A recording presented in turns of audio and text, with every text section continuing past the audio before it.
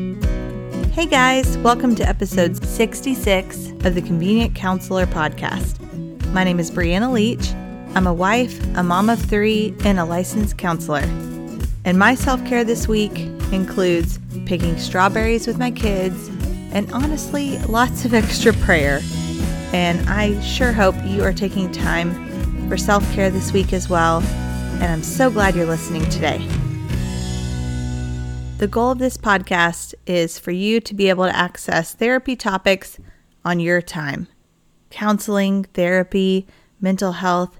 My goal is that these terms and these topics are relatable, accessible, and not as intimidating as you might think. Today, we are diving into 2 listener-submitted questions.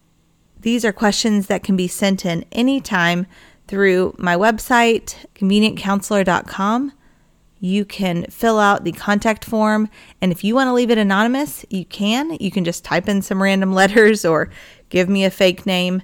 None of that matters. The point is that you can ask a question in a safe space, and I really enjoy hearing what's on your heart and what you're wanting to know more about from a counseling perspective. So this is part 2 of our Q&A series, and I have 2 questions for you today.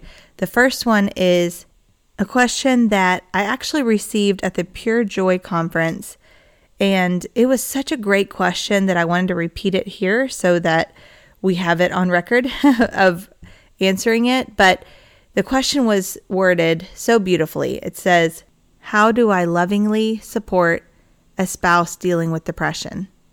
This is a fantastic question and one that unfortunately lots of us have dealt with, whether we are the spouse who's dealt with depression or we are the one trying to support a spouse that is dealing with this mental health issue. Let me first start by saying the fact that this person submitted it saying, how do I lovingly support? Not just how do we deal with this? What checklist items do I need to do to get my spouse through this? It's how do I lovingly support? So right there, so much of this has already been answered.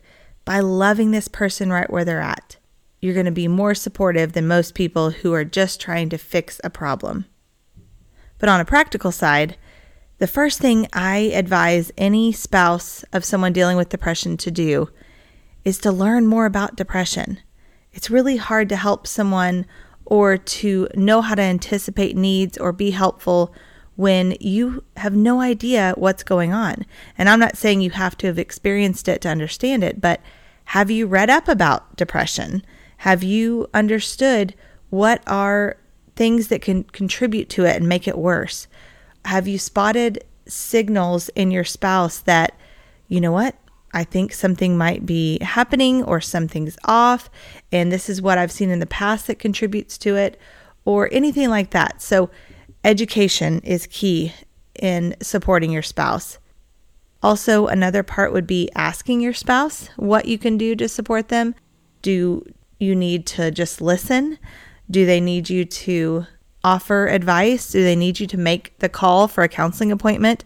Maybe they don't have the motivation or the drive to do anything to take that first step of self-care, and you can be that person for them. And finally, to lovingly support someone dealing with depression, don't remind them that they're dealing with depression. I know this might sound silly, but as someone who has dealt with depression in the past, and I know the emotional toll that takes on a family, this spouse already knows that what they're dealing with is causing more work for the people in their lives. And it can be so isolating and so discouraging and such a vicious cycle to feel like you are letting people down or you are being a burden, but yet also not knowing how to dig yourself out of that pit. Instead, if you can let your spouse know that you are in this together, that they are not alone, that you are going to help them walk through this, and sometimes that requires you finding someone that you can vent to, that you can safely talk about how it's really hard to support a spouse with dealing with depression. I get it. It's something that you shouldn't have to bear alone. So if you can find a support system or someone who can kind of just keep you propped up for a little while emotionally outside of your spouse, because it's not easy to do alone. So to the person who submitted this question of how to lovingly support a spouse dealing with depression, I think it's wonderful that there's such a desire and such a love just in the wording of that question. And I have no doubt that your spouse is going to feel supported. The second question today, I also love, and it's something that those of us who have children who are school-aged and have been home more in the past year, we can certainly relate to this. The question is, how do I ask my kids for space when we have been together non-stop?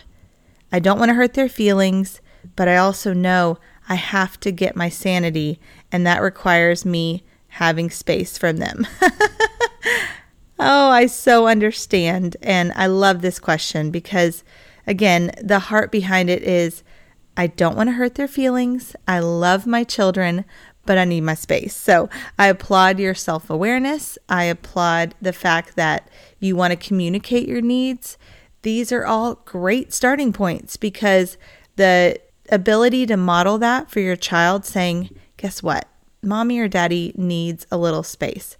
We need to miss each other. That is something we say sometimes in our house when we've been together for more than a day or two on end. And for those of us who have been home a lot more with our kids this past year, it can be difficult to have that struggle or that fine line of, I'm supposed to be enjoying every moment. And, all the cliches that people tell you who have grown children. But those of us with small kids at home, you think, I don't enjoy every single second. And you know what? If I see their face or hear my name or they're arguing one more time, I might lose it. So here's the deal. You can model healthy self-care to your children without hurting their feelings. You can let them know we all need to have our own alone time. You need to have time to gather your thoughts each day. You need to have time maybe to pray.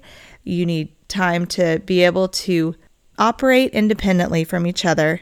And then when we come back together at whatever designated time, we are that much more excited to see each other, to hear what you did during your alone time, what you did during time away from each other. But if there is guilt associated with distancing yourself from your children, even if it's still within the same walls of your home, that might take a little more digging. Why do you feel guilty? What voice or influence is telling you that it's a bad thing for you to take time away from being with your kids all the time? And granted, there are some of you who leave in the mornings and work a job and see your kids in the evenings, and you still need a break from them because it's just a lot. Parenting is a 24/7 job, and there are times you still want to take that break, and that is okay. I always circle back to your children are learning how to be a human under your care, and that includes vocalizing your needs, vocalizing what might be best for the whole group or just for you and your child, and that it doesn't always have to be an emotional thing. You can be very matter-of-fact or pragmatic about it. Listen, if we take 30 minutes apart and each read our book, then we can come back together and talk about what we just learned. Or I'm going to run the store by myself while you stay home with mommy or daddy. Then when I get back, you can show me something. There can be an exit and a reentry strategy for the time apart. Some of you will have kids who need a clear-cut plan. Others can function more in just free play or, hey, let's give it an hour. Let's all have quiet time. Let's do something separate so that we can come back together again. But as your podcast therapist, I am saying it is okay to let your kids know we need to miss each other for a little bit, and then we will be so excited when we are back together again. Thank you for those awesome questions. And if you have any more, like I said earlier, you can always submit it on convenientcounselor.com or on any of my social media pages at The Convenient Counselor. That's all for today. Thank you so much for listening, and I hope you have a wonderful week ahead.